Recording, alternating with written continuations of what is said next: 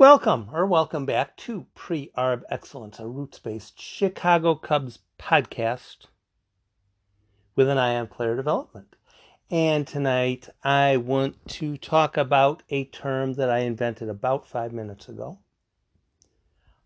Unfamiliar, hence incompetent. Unfamiliar, hence incompetent. I've never heard of that player before. I've never heard of that player before. And I've certainly never watched him play a game or listened to him play a game or done any real sort of research on this player for whatever reason. So he's unfamiliar, hence he's incompetent. It is definitely trade week. Friday, 3 p.m. Central Time is the trade deadline.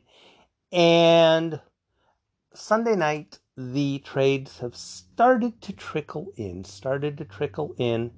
San Diego absconded with Adam Frazier from Pittsburgh. Pittsburgh got Tupaquita Marcano, player that Pittsburgh really likes. Was like 6th or 7th on Padres list. He's all right. He's good. He's worth getting. But that was basically it. There were 2 other names, and I kept looking down the list and kept not seeing them on the Padres list of ranked players. So Frazier to the Padres for 3 guys, one of whom was ranked and 2 of them who didn't seem to be ranked, which doesn't mean they can't be good. It just means they're not ranked yet. So, then there was rumor on Seattle having interest in Whit Merrifield. And then a little bit after that, started to trickle out some rumors, accurate or not. I'm saying not, but they might have some teeth to them. You don't know. About possibly Craig Kimbrell going to the Padres, and possibly, I think this was Buster Olney saying Anthony Rizzo to the Red Sox. Nothing official, nothing pending, nothing hanging in the balance, just some scuttlebutt, some chatter, and the guy who had the Padres rumor, his name on Twitter was one of those. It wasn't Ben Dover, but Ben Dover had something similar. It's it's like, oh, okay, we're faking names. Somebody who had one of those kinds of accounts, I said, I'm not a fan of violence, but if somebody were to get hit in the face with a vat of hydrochloric acid, I'd be in favor of it being you. Because it's absolutely stupid, you posting those fake, absurd trade rumors just in the off chance that somebody might actually post it. That's the kind of... if somebody's going to get hit by a large vat of hydrochloric acid, let it be that person. Because if it has to be somebody, that person over there. But the term of the day is unfamiliar, hence incompetent. Trades are going to happen. And people like to think they know a lot about baseball. They really do like to think they know a lot about baseball. And quite a few people do know a lot about baseball. But some people seem to think their breadth and depth of knowledge is appropriate if they know of a player. He's probably worth knowing about. I won't argue that. Because most of these people probably watch a lot of baseball. possibly read a lot about baseball, all that kind of stuff. And if you watch a lot of baseball, you generally tend to get to know the guys who are better.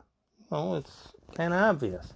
If you're watching your team and you have a pitcher who has a ERA over 30 innings, it's like 7.5. Well, yeah, he's probably the guy you don't want to come into the game because you've seen him pitch a lot. The numbers say he's probably not all that reliable. I get that. I get people wanting their opinions to be valid. Completely understand it. No problem. However, at some point, it's probably a good thing to know what you do not know. Know what you know what you do not know. So when a trade rumor comes up and somebody from another organization, you have absolutely no knowledge of them. None. What's the proper response? Cubs trade someone and get back in return some guy you have absolutely no awareness of. None. And somebody quickly grabs a microphone, shoves it in your face, say, what do you think about this Cubs trade? What do you think about this guy that the Cubs got?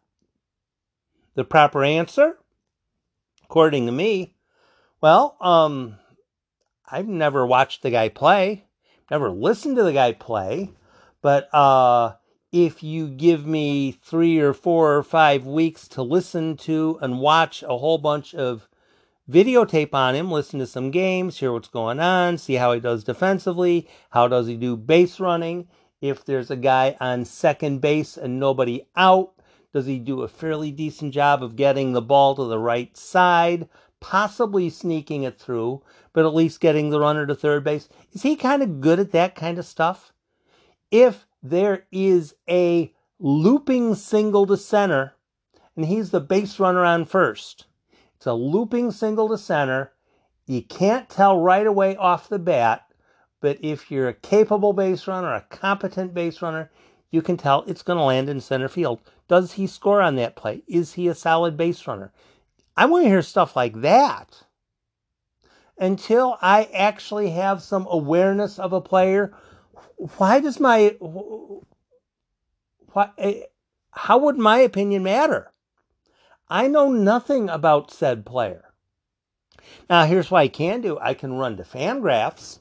Fangraphs is absolutely fantastic because they have the 20/80 scale and they assess players, and just a couple guys are 70s and a few guys are 60s, a handful of guys are 50s, then some 45s and some 40s and some 35s and some 40 pluses and all that kind of stuff. And based upon if they're a hitter or a pitcher and what their rating is, which is based on how skillful they are at different aspects of baseball, you get a number that goes to the player. So, somebody asks me, Tim, what do you want to see? Who do you want the Cubs to get if they trade Craig Kimbrel?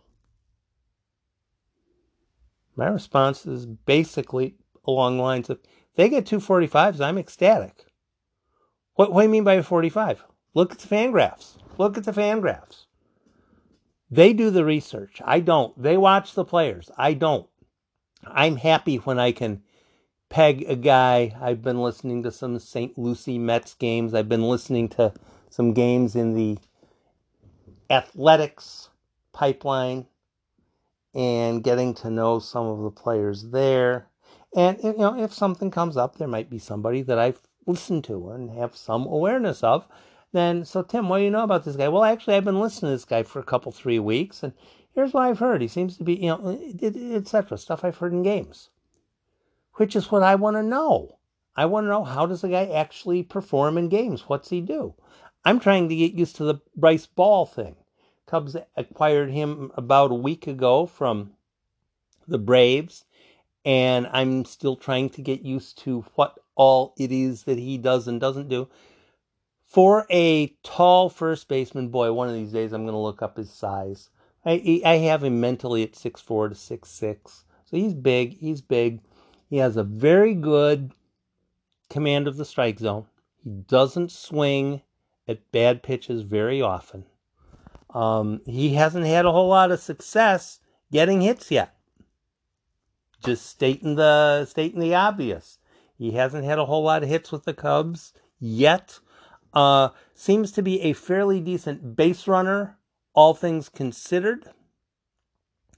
Doesn't seem to be all that notable defensively. These are things I'm starting to pick up listening to South Bend games along with merged with the other games. So if players are added to the Cubs pipeline, and I expect that to happen soon, then I am going to have specific players I'm going to want to get more familiar with. Is this guy a 40 or a 45 plus? Why is he a 45 or a 40 or a 45? Why, what are the things? Is it his speed? Is it his power? Is it his running? Is it his defense? Is it his slider? Is it his, why is it his command? Why is it that this person gets respect? And am I willing to go to bat for said player? I don't know players in other organizations. The guys that I know are the guys that I'm following routinely, and sometimes there are guys that play against the Cubs quite regularly that I become familiar with them because of that. Cubs end up playing certain teams quite a bit, and as those players do certain things against the Cubs, like Frank Schwindel, who the Cubs recently claimed off of waivers. He's played against the Cubs quite a bit with Kansas City, with Kansas City's pipeline. And when he was with Kansas City, he hit scads of home runs against the Cubs. So when Frank Schwindel, dude, that guy hits home runs. Doesn't necessarily run that well. He's not necessarily that good of a first baseman, but he hits home runs, at least in AAA he does. So I'm familiar with Schwindel because I've heard him play some games. So what ends up happening quite often, people who know what they know and are completely uninterested in being, I'm going to use the term lectured on what they don't know. What do you know about this player? Well, I've never heard of him, so he's terrible. He's terrible. I want guys that I know. People were absolutely, totally, completely willing to pan all over Reggie Preciado, Owen Casey, Ismael Mena, and Jason Santana. They're terrible. They're horrible. They're 15-year-olds. Well, they're not 15-year-olds. You're not allowed to sign a contract till you're 16, and you're not allowed to play until you're 17 internationally. So, no, that's not it. They didn't like the players because, in many cases, in my opinion, they don't like them because they are unfamiliar. Now, if the Cubs had the opportunity, which they did have the opportunity for a while, to call up D. Strange Gordon to the Major League club, that they were completely in favor of. Well, why was that? Was it because of his fantastic numbers in Iowa? No, not really. He wasn't doing very well in Iowa. Had an OPS below 300, if I remember correctly. Not a whole lot of power, not a whole lot of doubles. Triple here or there. But didn't really get on. He was kind of fast. And about 4 or 5 years ago, he was a really good player. But since he is familiar, bring up D. Strange Gordon. I know who he is. So, he's good. But Reggie Preciado, I'm not familiar with him. Since I am unfamiliar, he is incompetent. Unfamiliar, hence incompetent. And quite often, that is a familiar refrain when it comes to trades. The most honest thing to do, if someone asks you a question and you have no flipping idea what the answer is, The best way to handle that, the best way to cover yourself, the best way to couch it is to say, I really have no idea. Got me. Back about 2 weeks ago, I started following Brian Buelvis in the Oakland chain. Before I looked up Brian Buelvis, I had no idea. I had no idea how to say his first name or his last name, either one of them. Didn't know he existed. I was looking up Oakland players who might make sense if the Cubs are making a trade for an Oakland player. Brian Buelvis jumped off the page at me because he is still quite young. He is playing at a level that should probably be kicking his butt entirely, but he's actually doing fairly well at it. And he plays a little bit of center, a little bit of left, a little bit of right, a little bit of pop, a little bit of base stealing. And I was thinking, you know what? Brian Buelvis would make a nice addition for the Cubs if that is the way they go. So I listened to a couple of games, have a bit of familiarity with Brian Buelvis, talked about some people online who are familiar with Brian Buelvis. I'm completely good with the Cubs getting Brian Buelvis if they trade with Oakland. Now, a whole bunch of other people, if there is a trade, someone that's kind of well-known traded to Oakland for Brian Buelvis. And basically I'm thinking Javier Baez. Could be somebody similar, but I'm thinking Baez. If Javier Baez is traded to Oakland for Brian Buelvis, what do you think I'm going to hear from a lot of people? He's terrible! He's terrible! How do you know he's terrible? Have you watched 74 of his games? Have you been watching Stockton Ports games on MILB TV instead of watching Chicago Cubs games? No, I haven't, but I've never heard of him, so he's terrible. Incompetence. Unfamiliar, hence incompetent. Hear a lot of that. And when people go with the unfamiliar, hence incompetent plea, if it turns out that they're right, they'll brag for the rest of time. But if they're wrong, they will ignore that they ever... No, I never said that. I never said that. I just said he was a little bit young. I didn't say he was incompetent. Well, whatever. A lot of these trades are going to lean toward getting back younger players. Younger players because, frankly, 2021 and 2022 are not the priority. 2023 starts the priority. 2024, 2025 are more the priority. So yeah, getting players that will be available long into the future will probably be the players that the Cubs are seeking. And a Brian Buelvis might be that sort of a type. So, yeah, when Cubs get players back in return this upcoming week, don't expect to be familiar with the players' names. It's not going to be Kris Bryant for Noah Syndergaard. It's not going to be like that. If the Cubs trade a veteran, they will be getting back 2 or 3 players. You have no idea who they are. And that is the entire goal. Because the goal is not 2021. Otherwise, the trade wouldn't have been made. The goal is not likely 2022. The goal is likely 2023 and beyond. So, when trades are made, if you are not familiar with the player's name, if the player is very young, if he has a somewhat non-American sounding name, that is not an evil, horrible, lousy thing. The goal in these trades will probably be to add talent for the future. Add talent for the future, mainly with players who very few people are familiar with right now, because that's where the future value is. Unfamiliar, hence incompetent, is a popular plea.